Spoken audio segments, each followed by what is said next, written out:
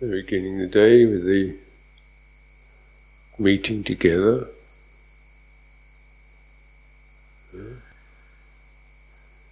coming together, sense of collecting together in harmony.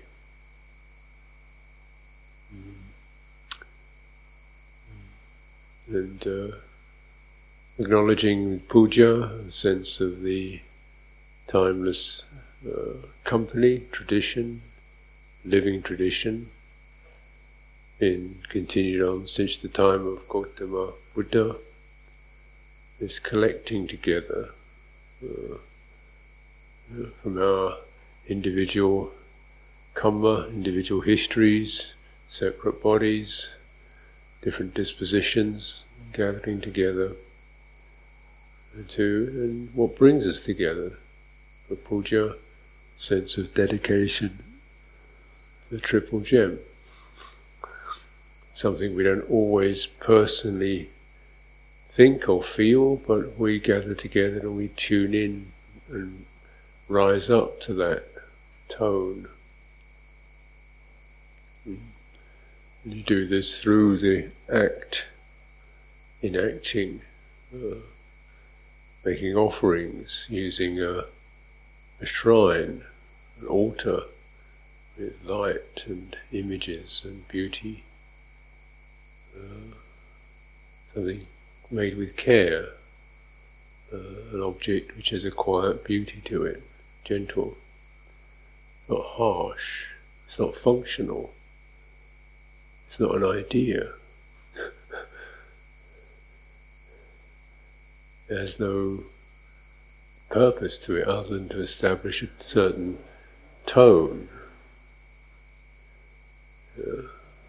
gentle light, flowers, images of calm, radiant beings, sitting upright. And the tone, when you pick up the tone, tonality is an important aspect of the puja. Words, clearly things we can reflect on, and yet we do it day after day after day after day after day. It's no longer new ideas or information, you're just seeking to tune in to the tone, because modern life is abrasive, it's pushy, it's tangled, it's dirty, it's kind of it's corrupted, it's confused, congested and scattered and chaotic. And say, well, it's something beautiful, timeless, gentle, steady. And then you don't just think it, you act towards it in that way.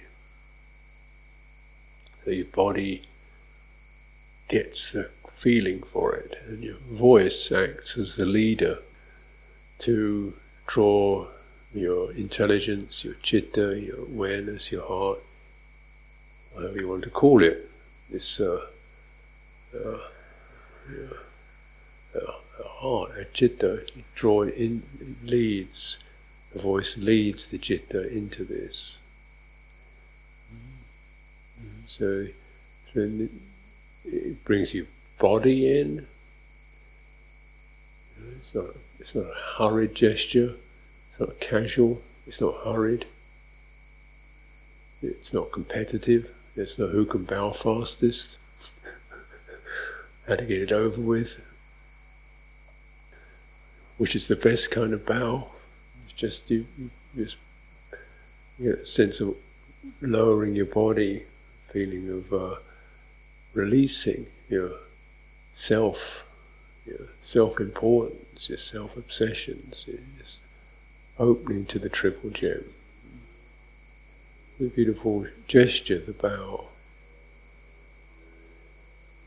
Every time you bow down, you also rise up. When you rise up, you receive. You receive the qualities, the Buddha, the Dhamma, the Sangha, the one who is respectful and opens themselves, Buddha Dhamma Sangha comes in. But as it comes in, you breathe in and you get the tone, you lift your voice up. And that voice, that sound, contains your aspiration. And it's a way of making that effort and energy something that's got a certain love and sweetness to it. It's not desperate or analytical, it's devotional. And devotion is a rare tone, a rare quality to find in the world. Lots of planning, calculating, figuring out, plenty of that going on. Lots of action to make things happen, but just this tone of devotion has a certain stillness to it, because we're not really aiming to go forward, to discover anything, to make anything happen. We're just with a certain stillness, with opening, brightening in the present. Sense of opening and brightening into the present. And then you just gently lift your voice through your body, from the base of the abdomen up through the chest, throat. You feel the energy running up into your head. You cultivate chanting, so it's not hasty.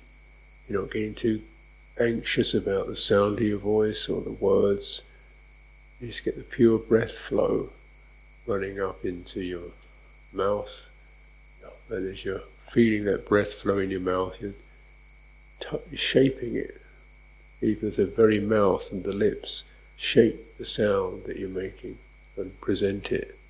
And it's not a matter of doing it that loud, but you always gather it as it comes up into the back of your throat. You can feel it there, certain collecting, and then you can direct it. And generally you direct it so it comes up into your head. So then you get the resonances of the bones, the skull. So it's not just coming straight out through your mouth like a speaking voice, but you direct it through the roof of the mouth, along the palate. You get a certain resonance that the bones give to the voice when the sound hits the touches and brushes the hard surfaces. You can feel then a certain very quiet resonance in your head, around your eyes, forehead. It brightens the head. And often the head in the morning isn't so good, groggy, swimming, trying to get on with something. It's got this urgent push, or it feels disoriented. It's soothing and tuning in.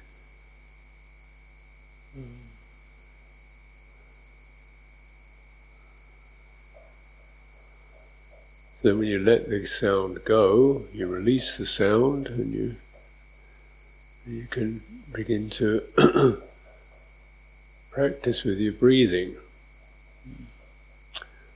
But it's not a matter of being too analytical about the breathing. It's just the fact that you're breathing, and now you've marked the breathing with a sound, because that's what you've been doing. The chanting has been colouring the breath with a sound and a particular tone. It's gentle, sustained, pure, bright. So you've coloured it with that. It's not just a function anymore. It carries. Just keep your heart still. So it's important not to feel that you're scurrying around trying to make breathing work or get it right. You stay still in your heart, let the breath flow through it, and let the tone, keep your heart tone steady. Keep the heart tone steady in that quality of brightness. Just feel what you can feel.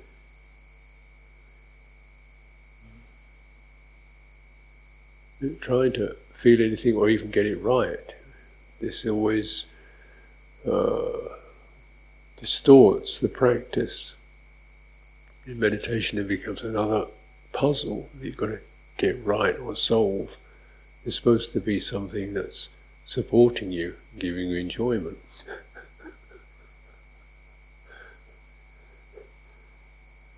And keep it in your heart. Keep the heart still, steady, open, receptive, and then feel what you can feel as you breathe. You are breathing. And if you find yourself struggling with it, then just relax. Don't concern yourself about the breathing. Just keep the heart tone and feel what you're feeling.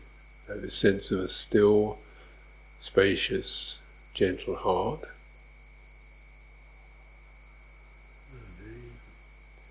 Notice the sounds in the room, the sounds of the place around us, the silences, the atmosphere, the coolness. A certain stillness in the room. Notice you're aware of the tonality of your body. Are you all there yet? Is it open yet? Is it difficult?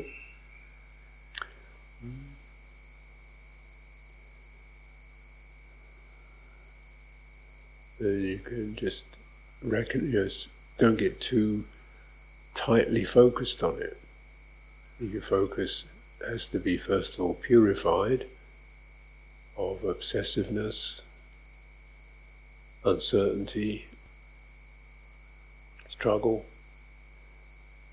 dullness. Just like open your awareness, find a suitable balance where you sustain the heart, then you feel what you can feel within that, where you get a sense of a steadying influence. Tonality is very important, this steady tone of practice. Because if we keep that tone, then we don't get tight, we don't get tense, we don't get obsessive, we don't get feverish for results. We maintain that steady tone of gentle purity. That's what you can trust, because it's coming straight from the heart. You can trust that. You don't quite know what's going to arise within that, but you know where you're starting from. And that's yours. That's right here. There's a certain stillness to that, a certain foundation to it. This is the foundation of the triple gem, as experienced. It's wakeful, it's direct, it's timeless, and it's something that includes all of us. It's Sangha, it's harmonious. That's the epithet of Sangha. And so this very tone that we generate and sustain through puja is in a way establishing the triple gem as a heart quality right now that you can sit within and let your mind, your feelings, your thoughts, all that just be received within that and flow through it pass through it, pass through it, pass through it. Just letting it flow, letting it flow. When it ebbs, you can sense there's the breathing. There it is, there's the body, there's the silence, and the thoughts flow through. You're always staying in this one place. This is your refuge place. Triple gem.